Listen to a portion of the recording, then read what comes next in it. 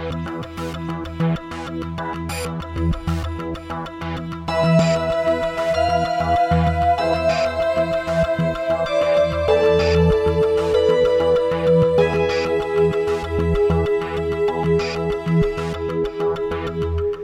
gang, welcome to episode 126 of the No Proscenium podcast, the voice of everything immersive. I'm Noah Nelson, coming to you from No Pro headquarters in Los Angeles.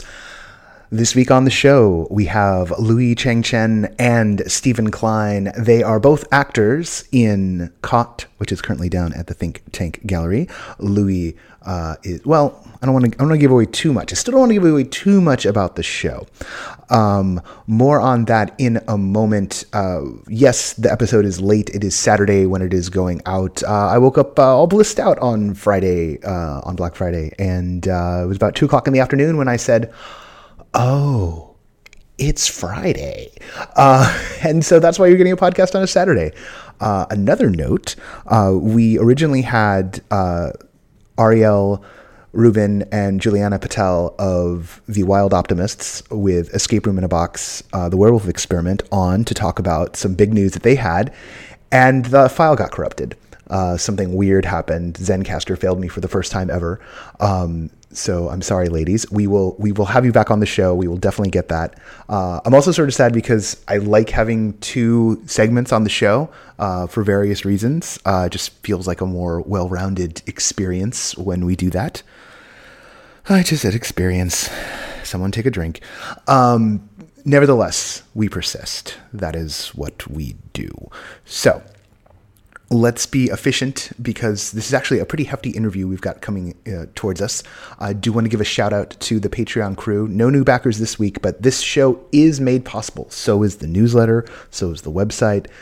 So is all the not No Pro immersive stuff that I get up to and the team gets up to. Well, I get up to on the financial side. The team through the support, mental, through my sanity. My sanity is dependent upon your Patreon contributions. So patreon.com/No Proscenium. Join the Pirate Armada. Our sustaining backers, as always, are Ross Sigworth, Bradley Smith, and Lonnie Hansen. Thank you all so much for being who you are. I am very thankful for all of you. I also am racing to get to a meeting. So because it never ends. Let's set up the interview. The less you know, instantly, don't listen to this. The less you know about Caught, which is currently down at Think Tank Gallery and is produced with Versus Theater and Firefly Theater and Films.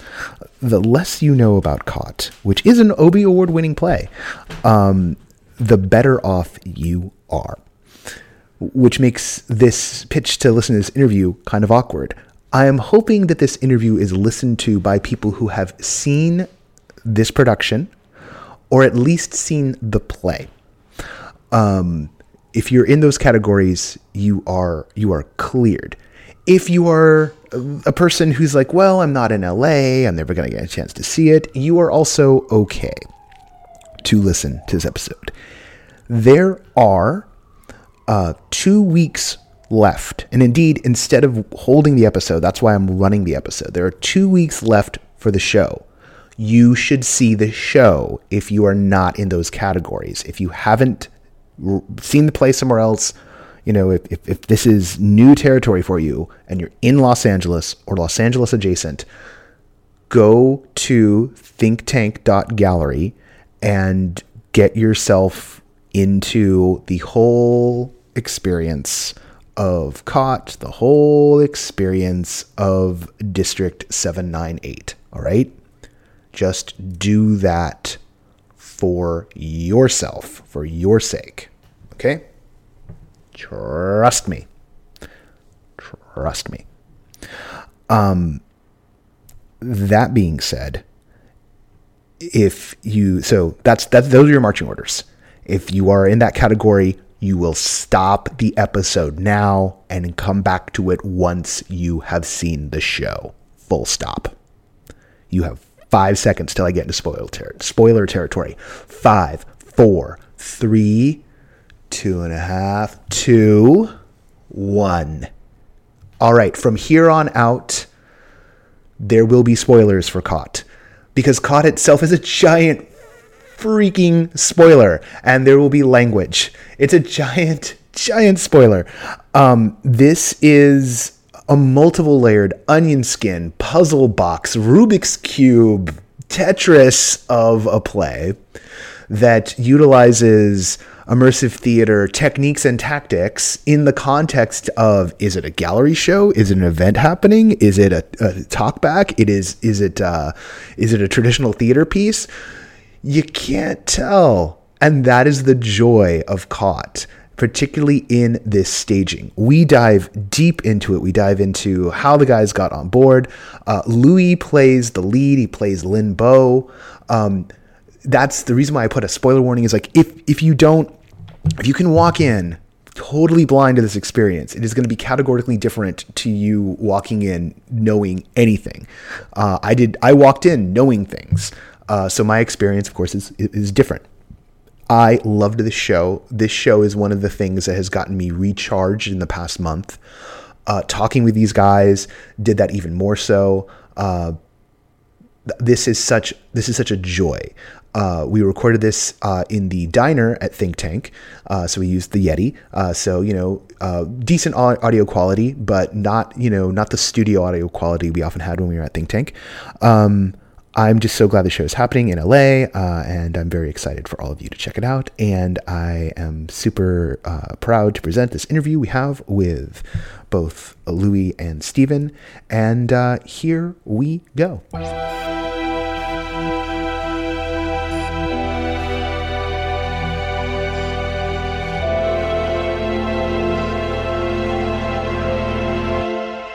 So we're back here in the diner. The last time I was in the diner, we were pretty much in the same position, but I was talking to Lin Bo. Lin Bo is no longer with us. Something has changed, and he's become Louis. Yes, so, hi. Hey. District 758? 798. 798. I'm always doing that. 758. I think I keep on going back and forth between the Berenstein and the Berenstein universes. So one of them is 798, I swear. Or 5-8. Wait, I can't keep it straight. Sorry. But Caught is the show. Yes. You guys have built this very... Well, take me through this here, because this is an Obie Award-winning play that had its premiere in New York. Yes. And you guys have, in this production, done something very different with the production. Yes. Yeah, so sure, we'll give a little background on how we kind of ended up here at this. And this is Steven talking right now. Hi, I'm Steven, at the table at the diner, Think Tank Gallery. So this is a play. It's a published play that is fairly new. It was, I think, first workshopped in 2015. 14. It was first workshop in 14? Sundance, yeah. Oh, that's right, at the Sundance Lab, that's right. And then Philly was 15, I think. Yes. And then New York premiere last year, 2016, almost exactly a year ago. Exactly a year ago, yes. And I had been sent the script by a Philadelphia-based director who had seen the production there, thought I would like it, and said, here's a great new play you might want to think about doing in LA. And I read it, and it was amazing writing, great ideas, but I had this sort of doubt, which was two things. One, it's got a lot of idea. It's an idea-heavy piece. Do they play off the page actively? And two, is this right for LA? Is this an LA play? And so I was chewing on that. And in my memory, I don't know the exact time of this, but in my memory, it was like within 48 hours of my reading it, Louis said, hey, do you know about this play, Caught? And I was like, yeah, I just read it. And he got an audition for New York, ended up booking the lead. So you played Lin Bo in the New York production. That's correct, yeah. So what was it like when you found this play in the first place? When you, like, that, your side of that story of, like, discovering this thing?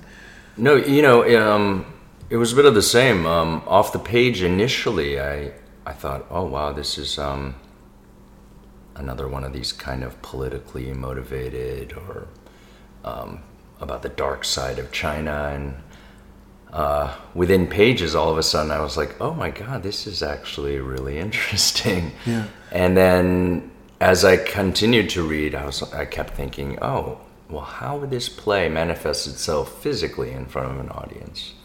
And really, until we had our first audience in New York, none of us really knew how it would play, actually. If people would actually find it funny, if people would follow the logic of the play.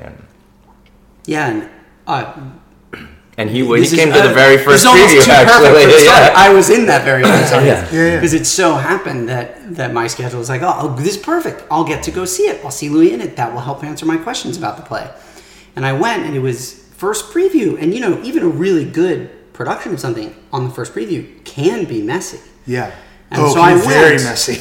bracing for man, this is a tough play. This could be a bumpy evening. Yeah. And it was awesome. Yeah, I've seen Stoppard get butchered. Totally. And this has as much density as Stoppard. And Stoppard always reads better than it plays, except in the hands of a genius director who knows how to embody ideas. And that's that's one thing that's really interesting, particularly because, what you guys are doing with this production is playing with the boundaries of theater in a very aggressive way. So it's almost hard to talk about this in terms of it being immersive theater, because it's not really immersive theater, but it's not immersive theater. It's definitely in, the box of what, Michael Tara Garver would call open frame, right? But almost to the point of which encompasses all experimental, outside of the box thinking for theater.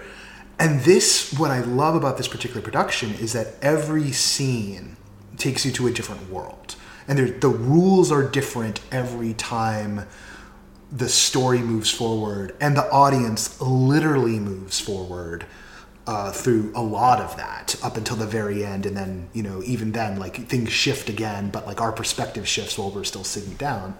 How did that vision to take this piece that is very idea heavy, hard to embody, but absolutely brilliant, has a lot of commentary, not just on things that are way beyond China, has about 3 to 4 layers between psychological, societal, political, and yet at the same time winds up being in moments so light, so funny.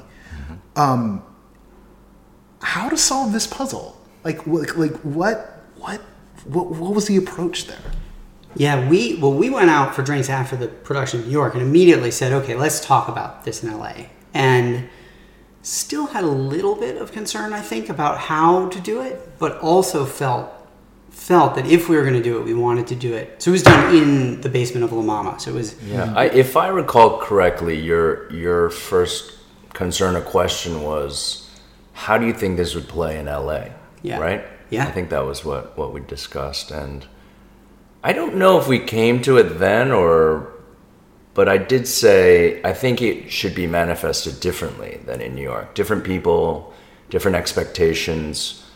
We have such a wealth of larger spaces here in LA that are more affordable than in New York. And also, that would truly physically manifest the play in a kind of more immersive fashion. I think that came pretty early. It did, No, in my memory as well.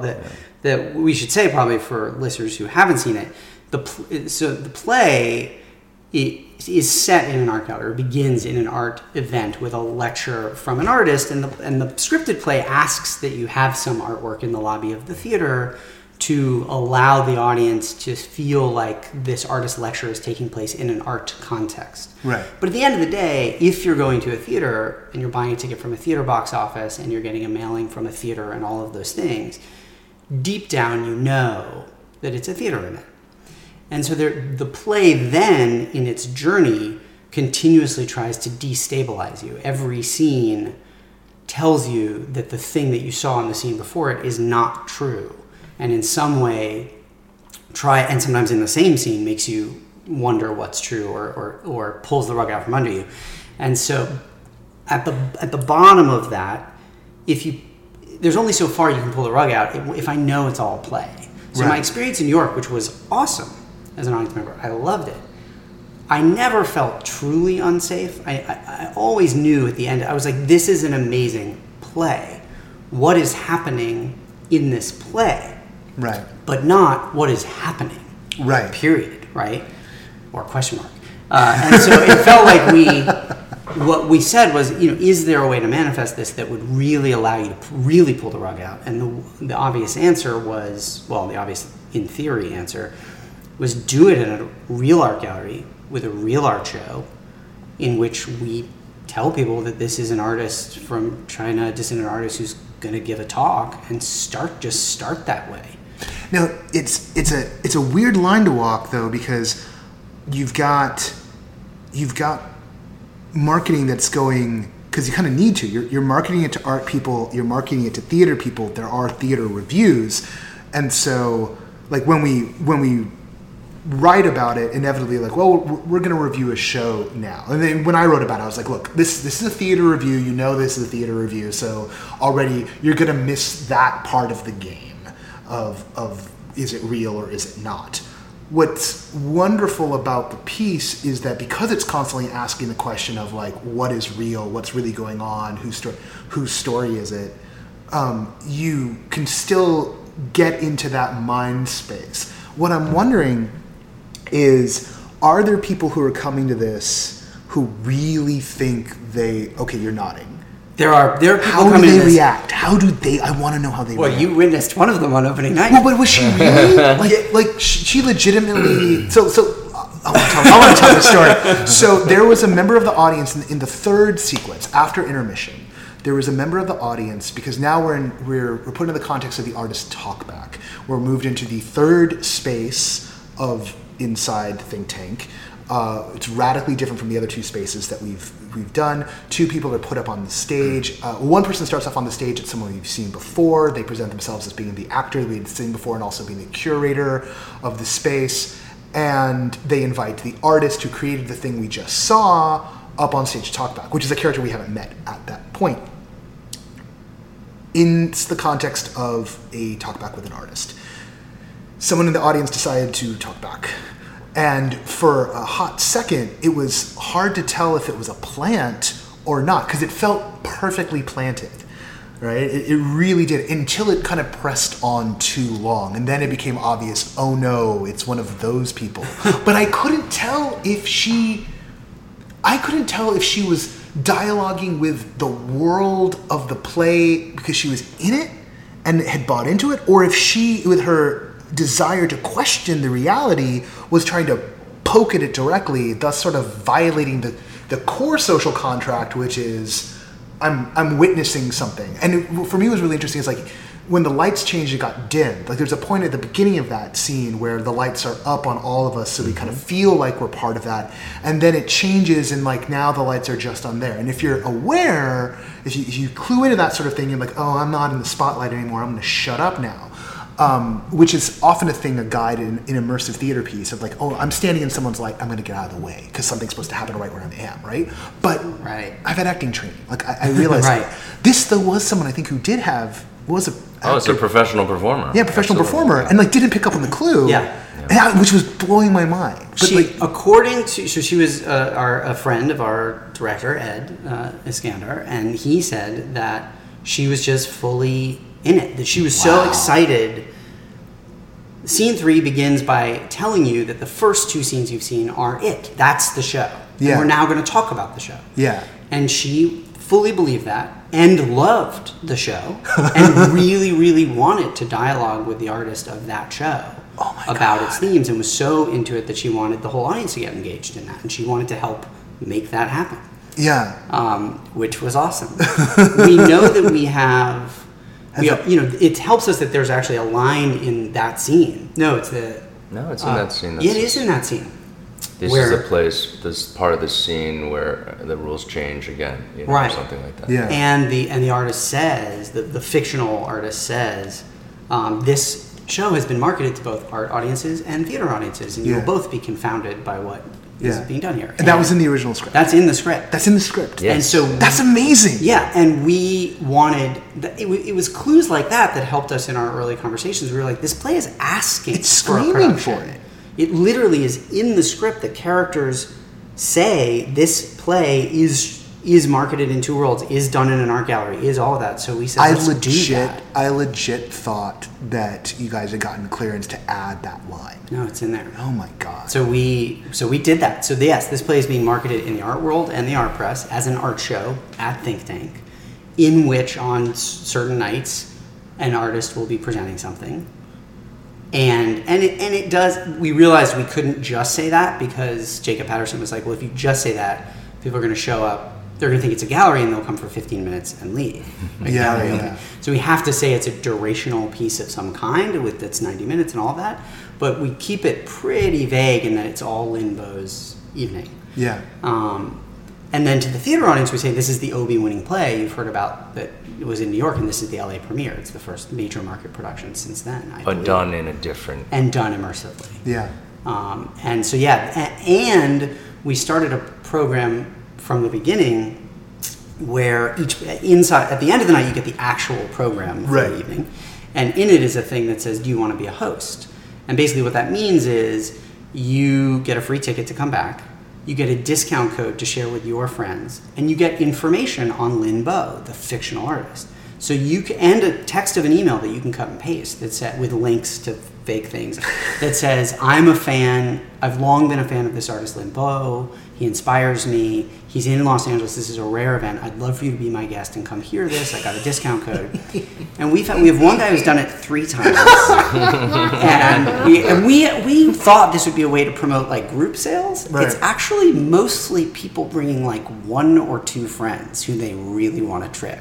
Yeah. And, I'm, in my role, one of the things I do is check people in at the top of the evening. And I can, those people are great, because they come back and they're like, yeah, I know, but this is my friend. And they sort of, they're really excited. So giddy, yeah.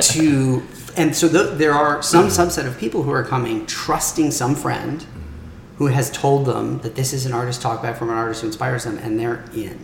And you have people sort of telling you about how much you inspire. Oh yeah, last night they're like, this is so important that you're here, talking about your artwork. I'm so looking forward to hearing about this. And was that someone in character, or is that like... That's the thing that I never know at the beginning. I don't know if they want in on the fun. And this is something that we talked about too, using the pro wrestling analogy. People go to see pro wrestling, they know it's fake, but they really want it. So there are people like that. They really want to get in on the fun, and they're like very zealous about like playing along. What do you mean it's fake? That's right, totally. Our president is in the Pro Wrestling Hall of Fame. That's right. It's real. So I should say that's actually a really good segue to a left turn, but an important one, which is that when we were that first time we seriously talked about doing the play here, was before Trump was elected. Yes. And it felt like Just prior. Yeah. Regardless of your politics, it feels like it is urgently true now in a way that it wasn't before. For we're all asking, what does it mean for who controls the narrative? How do we trust the information we're getting? Mm-hmm. What is truth when it's being told to us by some authority figure? Yeah.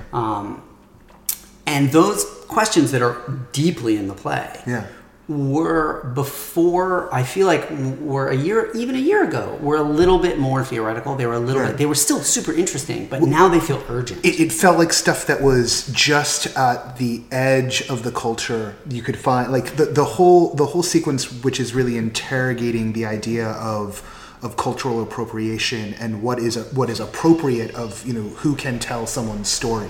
The whole sequence that involves talking about Mike Daisey and the This American Life China experience, and there's extremes in that dialogue that become almost like, from my point of view, almost nihilistic at times, where it's like, what can we never talk amongst ourselves? Like, can there never be cultural exchange?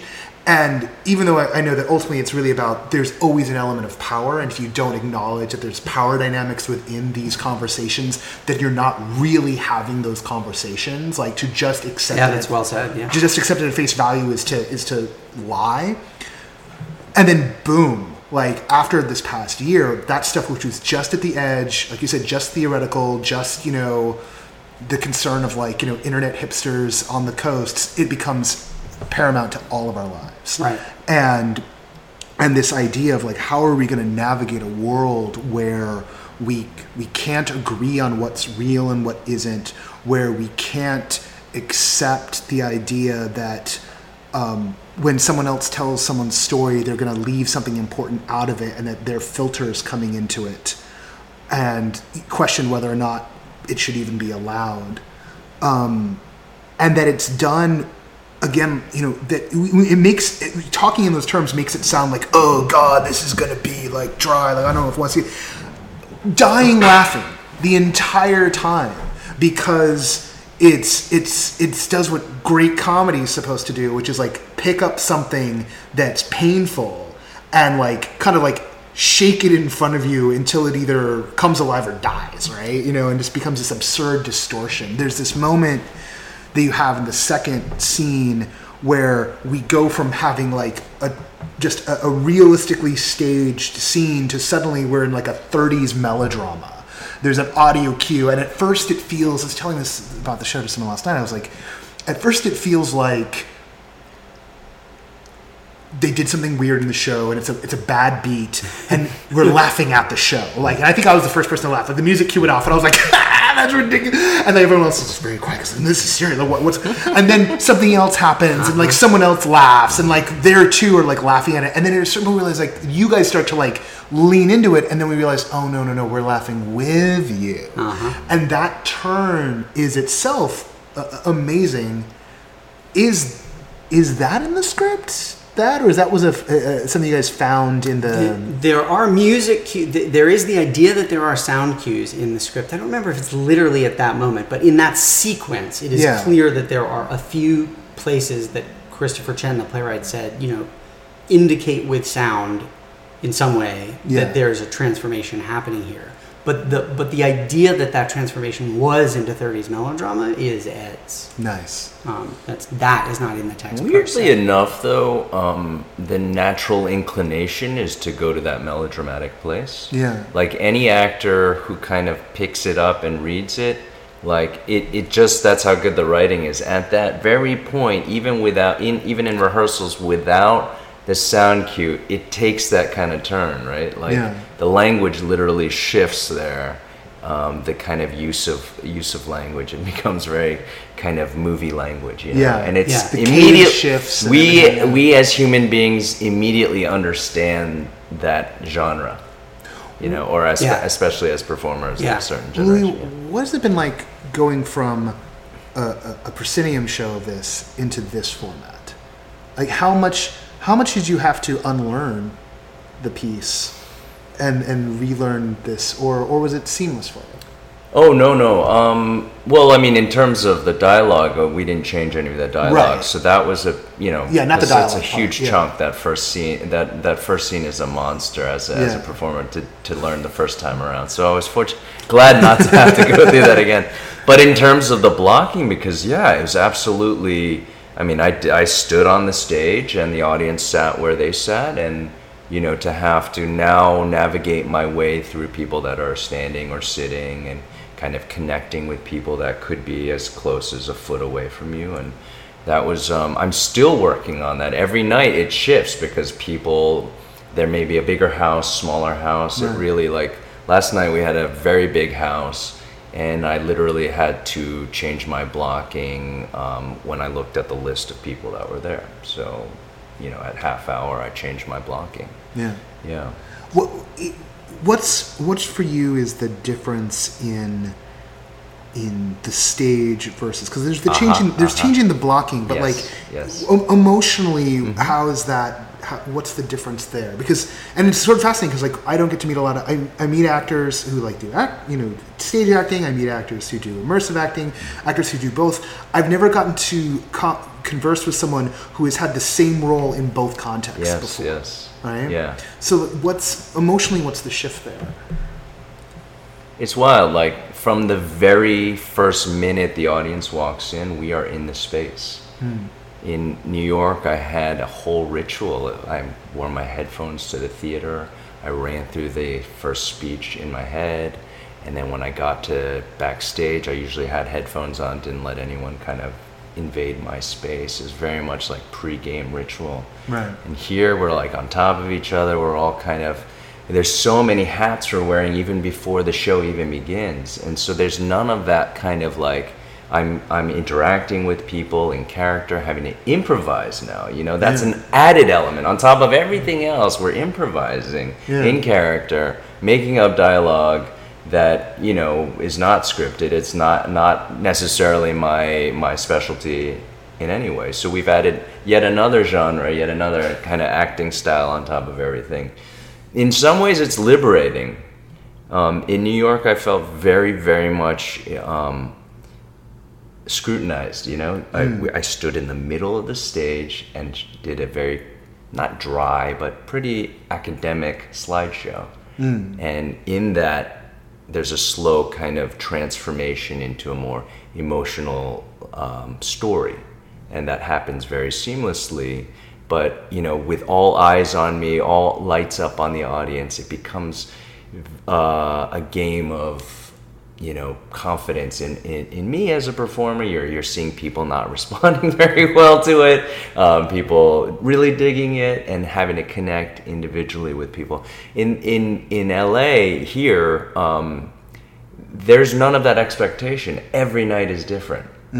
And so you have to go moment to moment to moment, and you're totally out of your head. So in some ways, it's liberating and a lot more fun. Do you feel like you're performing a scene with the audience at all? Like, I mean, that first one definitely, it's a big monologue. So there's a lot of material to deliver, and it's the context of, you know, someone giving a public speech, which itself is like a very different thing from being in a room with someone and playing with them.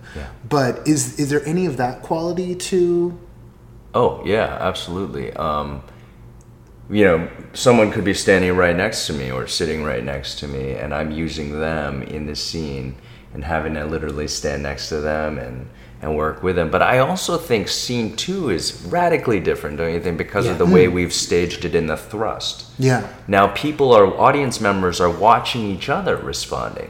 Which is, you know, so I agree. And since that's the scene that you mentioned that goes from this very naturalistic scene to this heightened melodrama, and part of why it does that is it like directly touches some of the third rail of racial politics, and in a way that would be, I mean, you could, the melodrama helps you do that and helps the audience feel comfortable laughing at it. Gives you permission. Now to people allow are it. clocking But each they're other. clocking each other. Yeah. Is this okay for me to Are you laugh laughing here? at this? Can I laugh at this? What's happening here? And we see audience members. We can see audience members seeing each other through the scene. Yeah. And that is definitely part of how the show plays. And you know, we give credit where credit's due. Like Ed, that's all Ed and Stephen Gifford and the brilliant stage design there and the kind of conceptualization of how the orientation of the audience changes depending on the scene. Yeah. Especially in New York, I was dead center stage, even in scene 2, facing directly out to the audience. Whereas if you're sitting in the center of the audience, you're seeing mostly my back in our version. So psychologically, I think what it does for the audience, I'm not out there, but I think what it does is puts them in my shoes in some ways. I was on house right in the back, so I got a profile on you. But even then, I felt that we were being set with you as our default point of view, right? So it was this interesting shift of like, at first, I'm watching this character. Right. Okay, now I'm seeing this scene from this character's eyes. Now this character is gone and has become completely theoretical, and now we're talking about this character. And so, like, this person becoming an idea becoming a person, like, and that's just one layer. And that's a physical manifestation of appropriation. Yeah. You know. Like, I what I love about a great piece of theater, and what I love about immersive that makes it almost like a cheat code for that, is when something becomes the thing itself. When it's not just, oh, this is a piece about, but then becomes like, no, this piece is this. like this thing. This is a piece about questioning, sources and reality, and so it does that, and so it stops being people talking about it, and it becomes the thing, and thus like it pulls you into it in such a way that you cannot, to the point where at the end of opening night, as we were told like come and get snacks like in the other room, and everyone's like, you can feel the whole audience be like, are we really done? Like, cause like I don't want to know, because like if we're not, are we done yet? Like, and there's no. We now that's one of the things that's evolved since you saw it, which is that we now stand in front of the lounge. Like at the end of the show, you're invited to come eat some food with us and have drinks and hang out. And there's some more art, and we now hand out the theater programs. Hand them to you on your way into the lounge and say, here's the real program. And my friend who saw it last night was like, thank God you did that. It was like my passport back to reality and back into the. So it was like what he said was, it was like my passport back into reality. It was like you handed me the social contract back, and then now I knew we could talk about this experience that had been incredibly destabilizing up until that point. Yeah. No, that's one of the things. That's one of the things I love about immersive is the tradition of the program at the end. Yeah, to the point where like I'll go see a regular. Well, if I see an immersive and they give me a program at the beginning, I'm like, you're not even immersive. So, pro tip: never get the program at the beginning, particularly not to me. But then the flip side of that is, I'll go to like a regular show and I'm just like, oh man, I don't want to watch people like. I'm going to read the artist's, the dramaturg statement and like, who's doing, do I know this actor? What else have they been in? And like scrutinize this work as work before I've experienced it. Yeah, totally. Like, I mean, this is something funny for someone who writes reviews, not really for a living anymore, but like writes reviews as part of his practice. Like I hate reading a review before I see something. I love reading them afterwards. Yeah, same. There's nothing better than reading a review after you've seen the show. But gosh, I like going in cold. Yeah. I like going in just like, let me experience this thing. Don't give me any, I don't even want to read an artist statement in a gallery until I've like looked at the work for a while. I agree. I had the same experience. And and we're so conditioned to do that though in some ways. Yeah, but it's absolutely right. Yeah, it doesn't help the art. And in our play, we do hand out a program. It's a fake program at the beginning. So you throw in at the end. Yeah. But people ask always at the end, so is there really a Shion Collective?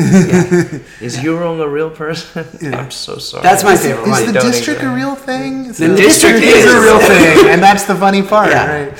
Yeah, Mike Daisy does exist. Yeah.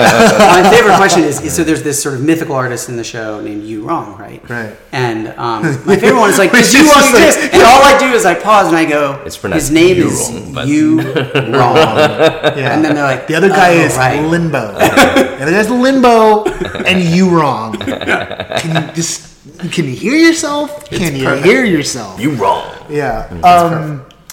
The district, which the art show is about, and which is in the show.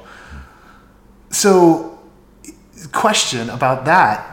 So it really started us like an artist collective, and then became like just a propaganda tool. Really, is that real, or is it sort of a liminal space? I think Chris is taking a little liberty in that sense. He actually visited the district, and I think he was struck by how commercial it was, and a lot like any arts district in the United States. If you go to here in LA or you go to Chelsea in New York, all the boutiques and luxury brands that are moving in, and it becomes very clear that it's just a kind of pattern of gentrification in most neighborhoods. The heartbreaking part being that the arts districts stop being about arts. It's like the artists move in to warehouses to where it's cheap, and then boutiques come in and displace those artists, and the artists go to like whatever the next neighborhood is and and wind up inevitably start displacing people out of their homes, and then like that's the battle going on in Boyle Heights right now.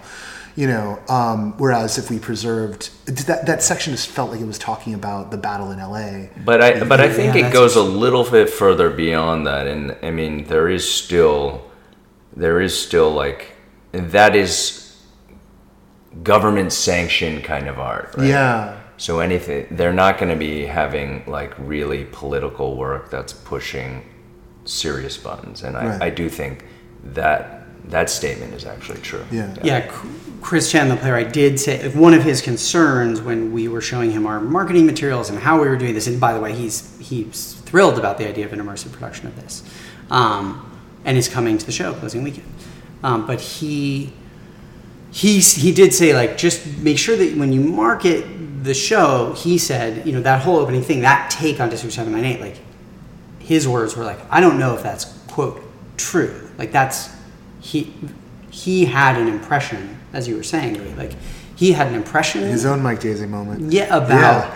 Yeah. Exactly. No, he was basically warning again, like, don't market the art show as if it's in a way that justifies Linbo's take on District 798 as the truth about District 798. Right. Because he's not sure it is. He's not an expert in District 798, but it was one of the impressions he got. Yeah. Well, that idea of, like, I think a lot about, partly because of the show, partly because of the way the world is, I think a lot about China, our relationship to China, our relationship politically and culturally and commercially, and sort of the similarities between the state's relationship to speech and art in China, and here corporations' relationships to speech and art, and the need for artists to find some degree of refuge in corporate marketing in order to keep their homes over their heads, right? And so, like, and even here, like, as we try and build this immersive world in Los Angeles and New York and beyond, oftentimes very gladly trying to connect the immersive creators with marketing companies that are looking to do activations, so that it's not just the selfie pop-up gallery things, but that there's more layers to it, because, like, those are, like, wonderful sets where things can happen in, but, like, I always go, like, oh, can't there be something more, like, when you, like, get human beings involved? I'm looking at, like, the Westworld activation that they did at San Diego, or like the Blade Runner one, or any of these things, and I get very excited about them. I'm also a pop culture nerd, so I get excited on that level. But then, I step back and think about, there's a degree to which it's a deal with the devil, and then everyone involved in it, with, like, very few exceptions, like, understands that, and, like, kind of begrudgingly goes, like, we do what we got to do to keep, the lights on, and you hope to do it as ethically as you can, right. But ultimately someone's paying the bill, right. and someone's got to pay the bill, and maybe you just make enough to, like, go do the thing you would do when no one's looking over your shoulder. Right. But even I know, like, in my day job, there are topics I will not go into in public, because if I do, I can get in trouble in my day job. And my day job's very lax about it, but it's not them, it's our partners. Right. And so there are times when I walk around feeling like I've got a zipper on my mouth, and it's not to the degree to which that someone in China, like, that you can't mention Tiananmen Square, right? Like, like, and God, what was it this past week? It was, Katy Perry, because she wore a sunflower at a concert in Taiwan, can't enter the country for the Victoria's Secret fashion show that she was going to headline. And then, like, Gigi Hadid or something like that. Part of work involves reading a lot of crazy articles. So, like, I read Teen Vogue for work. Awesome. Okay, I do not know this because I'm a child. Did the Katy Perry thing stand out? Yes, but, like, look, she's an interesting human being. I mean that literally. Fascinating character. Weird person. Full disclosure, I've attended a Katy Perry concert in the Philippines. Nice. Full disclosure, I might have watched the documentary that was about when she was, married to Russell Brand. So, Sweet.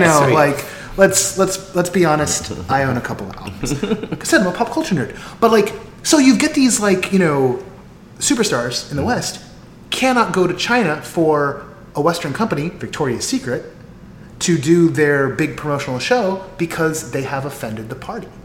And just sort of sitting back and going, whoa. And looking at things like the social media control systems that are being built in China right now. Like, there's, like, a citizen ranking thing they're doing using all of their social media that they're using kind of carrot stick scenario. So if you keep a high enough score on some of these things, you can more easily access a certain passport that lets you go to Europe for an extended period of time. Wow. And then hearing that like ICE is talking about similar things for tracking immigrants in this country, and just starting to go like, what the fuck is going on with our planet? Where these systems are being turned into. It's interesting because it feels like part of what, an important piece of the puzzle of COT, of the story of COT, of how it came to be, this production, is that we knew we wanted to do it immersively, right? We needed the two big things you got to find. Well, there's more than two, but two of the big ones are this: where are you going to? We want to do it with an art gallery. Well, good luck. Where? And a director who knew how to do that. And so the director, Ed Sylvanus Iskandar, we found from we were asking around a lot of people, who should we be talking to? And he was on multiple people's shortlist, mine too, including Louis. And he was on Eric Ting's shortlist and a few other people. And on the first kind of interview / conversation about it, he had tracked the play, he knew the play. He saw the New York production as well. And it was very clear he was the right guy for the job from the get-go, including because I think even as, quote, just a theater director, he would be one of the right people for the job. But in addition, he's made his name doing immersive interpretations of scripted plays. So he's found this sort of niche where he takes things that aren't written to be immersive and builds immersive worlds around them and immersive sets and ways through them. That his focus on that is, how do you do that in a way that elucidates the dramaturgy of the underlying play? Yes. Like, how do you do that in a way that's not just fun? Everything evolves from the core action of the play, which is brilliant. And it kind of fans out from there. All the multiple layers and everything. Nothing is arbitrary. And so that part of that, so in that process, he has this list of 7 questions that you ask about how you go through a play and how you evaluate and find the core that you can build the immersive things out of. And so the other piece we found, of course, was Think Tank, right, and Jacob Patterson. And that was, we met with multiple museums and galleries and just going all over talking to people. And in addition to the space being awesome, the fact that Jacob is himself a fan of immersive theater was perfect, because he was like, I would love to have an art show that involved immersive theater in it, and to curate something that we could build an art show that actually linked to this fictional thing. So he was excited about that. In so many ways, like walking in just a couple of days before the first show to talk to Louis in character, and seeing how the space had been transformed, and being like, whoa, this is way different from what Think Tank normally is.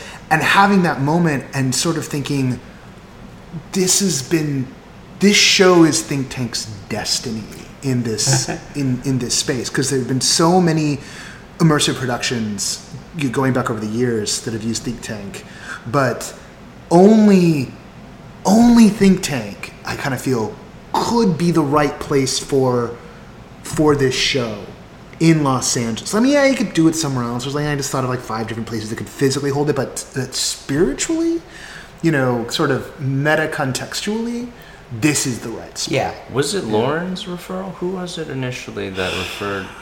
I mean, Stephanie Barnes, the producer. A friend of hers is involved in immersive production LA and had been to something in Think Tank and knew them. Yeah. And we came in, it was, I mean, when Stephen called me and he was like, I think we found a space. It's great. I'm about to go check it out. And I was like, yeah. Because we talked to so many galleries, and it was like finding just the right people that could host us for this long and that we wouldn't be, I really did not have high hopes, and when he called me back and he's like, they're really into the idea, I thought, what? This is amazing. And it was Ed and Ed's conversation with, so there were some early things that were like, that it was Jacob and Ed and Steph and Louis and me talking about, what is this thing we're doing? So that we could integrate the art show, Jacob's work, with the play, right, and make it one event. And part of everything you've been talking about in terms of the feeling dissonant art might become necessary in the United States. It was when we hit on the fact that the play has become more urgent, in part because these things that were easy for Americans to comfortably judge China for a year ago were suddenly less comfortable in that judgment, because we're like, what if it happens here? Yeah. And that turned Jacob, as a curator, on, because he was like, that's a reason to do an art show, right? Yeah. So the curatorial statement for the real art show, that's full stop. It's a curatorial statement for real art show. It is credited to a slightly fictional person, but it was actually written by Jacob. But the content of that curatorial statement on the wall at Think Tank is about the fact that it is now the case that we might need to wonder if we need a District 798 in the United States. We might need to wonder what it means to be a dissident artist here.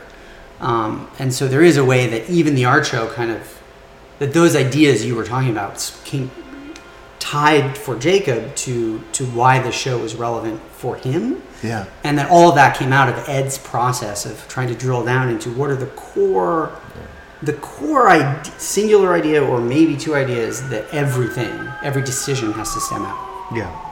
That's when you know you're playing with fire, when you've got that nuclear core that energizes everything else. Yeah. So, anything else people should know? We've been at this for a minute, and the Sirens talking about fires. That's right. There you go. Anything else people should know about the show? Because imagining that there's folks who've been at this point. Hopefully, I don't hope people. Yes, I hope people that are listening to this have already seen the show. Yeah. Any story or any.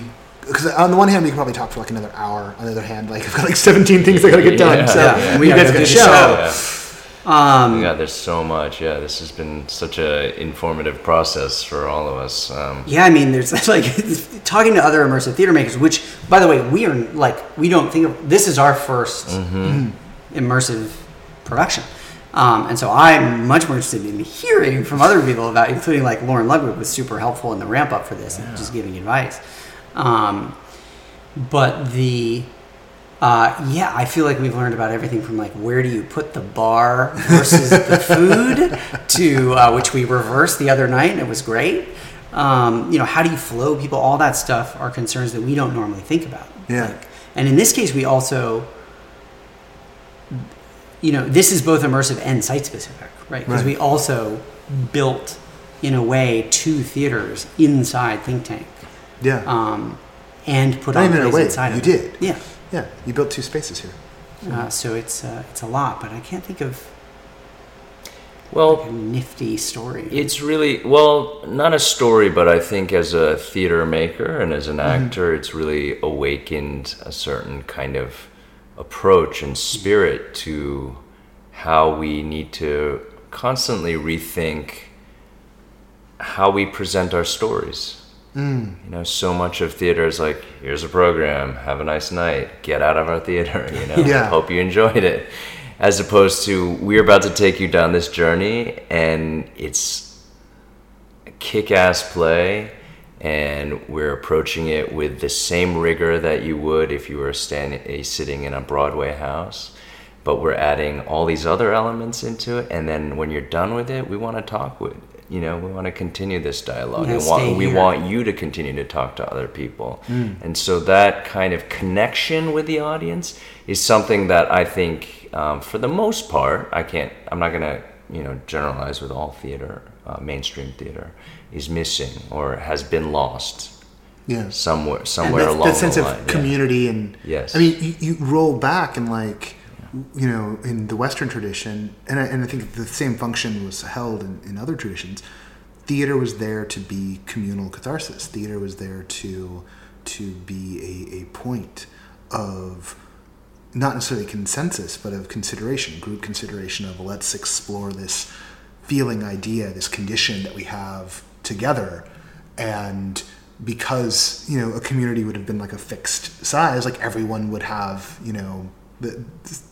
everyone would have the experience of that work and be able to talk about that work and know those stories and share those stories together. And that's something in our internet era in particular, we have very few things that are communal. And almost all the ones we do are either religious, and even then there's major fractures there. So then you got to step aside from that. So all that's left are things that are owned by Disney, be they Marvel movies or Pixar movies or Star Wars movies. And like that's kind of it. Like that's the only thing that we all interact with together and are able to converse in. You know, maybe a few television shows, but even then, that's right. So bifurcated. So we don't do what we even did. You know. Yeah, I think 100 years ago. It's certainly one of Ed's. I think this is representing correctly that part of his story is that when he was, you know, coming up as a director and trying to establish his career, one of his questions was like, well, how could I do things in a way that made it more likely that the audience was in a generous spirit toward the play I'm about to show them, toward the work I'm about to show them? And his answer was, be generous to them.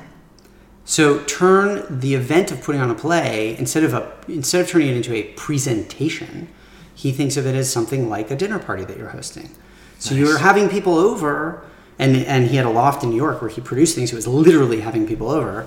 But he's very much trained our company for this production in that way, that you are hosts of an evening, not presenters of a story. And that does change the energy, because I think it means that by the time Chris Chen's writing begins, the audience is already rooting to like it. They're already leaning into suspending their disbelief.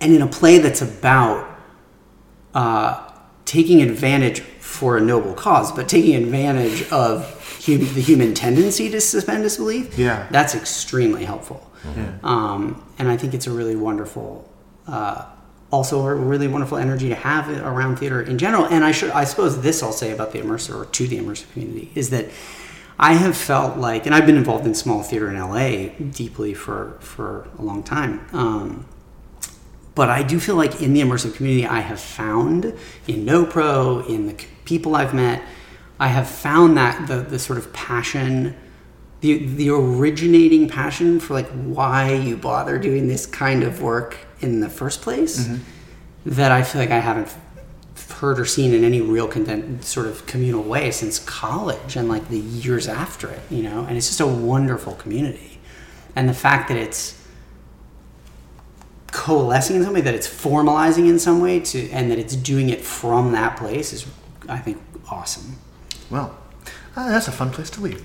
So, Stephen, Louis, thank you both so much for talking about the show. Thank you. Thank you very much.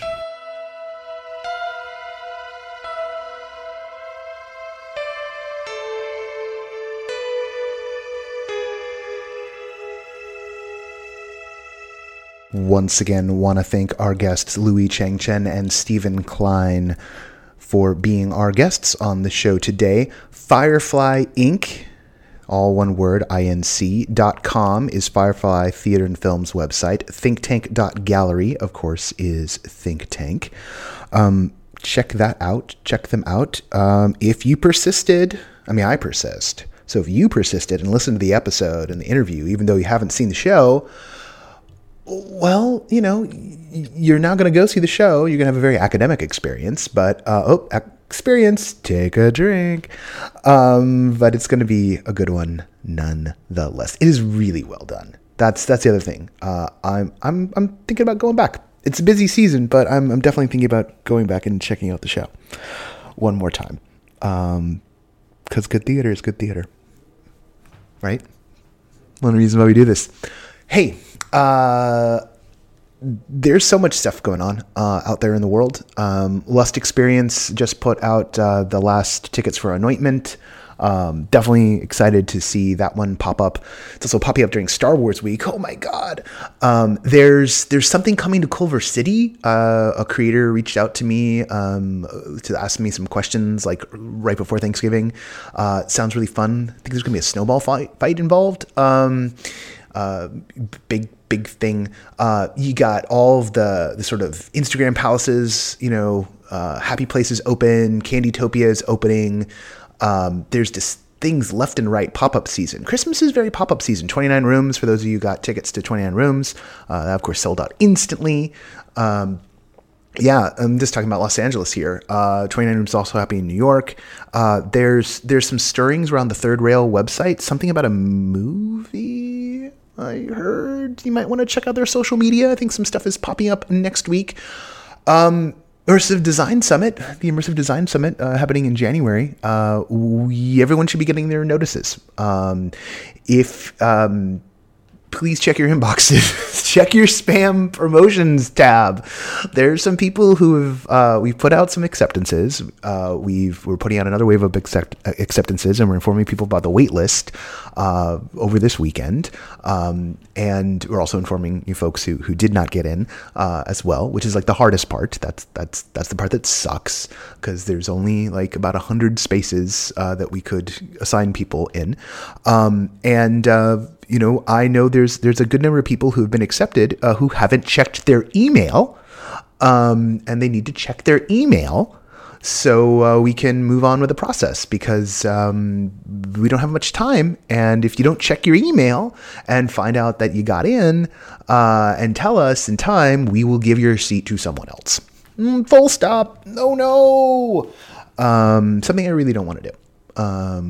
We've spent hours looking at everyone, and it's kind of an uncomfortable situation to be in. It'd be a lot easier if we were just, I don't know, like Moscone Center or something like that, and we could just be like, we can let 1,000 people in, whatever, open the doors.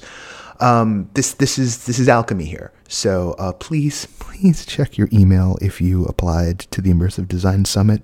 Please, definitely on Monday. Check your email. Check all the places where a MailChimp could possibly land. Ask the pigeon outside your window. Talk to the squirrels. Okay. There's a million things going on in my head, but I got a meeting to get to. I know I'm being cryptic. What is that meeting? There's a bunch of like the Capitudis of different theater companies are meeting today, and they want to listen to a madman rant. And that this is an immersive theater. There's like LA Theater Brain Trust is being put together, and someone was silly enough to like ask me to go. That feels like a humble brag. I really apologize. I don't like to humble brag, but I don't know. I'm going to do what I can to, represent the cause. I guess I'm going as a representative of Leia is what I'm doing. Right. So that's what that is. Also, you also want to keep your eye out for emails for those of you who've gotten involved in the Leia process. We're going to be inviting some of you to join the committees, and there will be some emails going out about that and some public statements about what Leia's up to. We're all, busy. We're running around doing things, talking in cryptic stuff.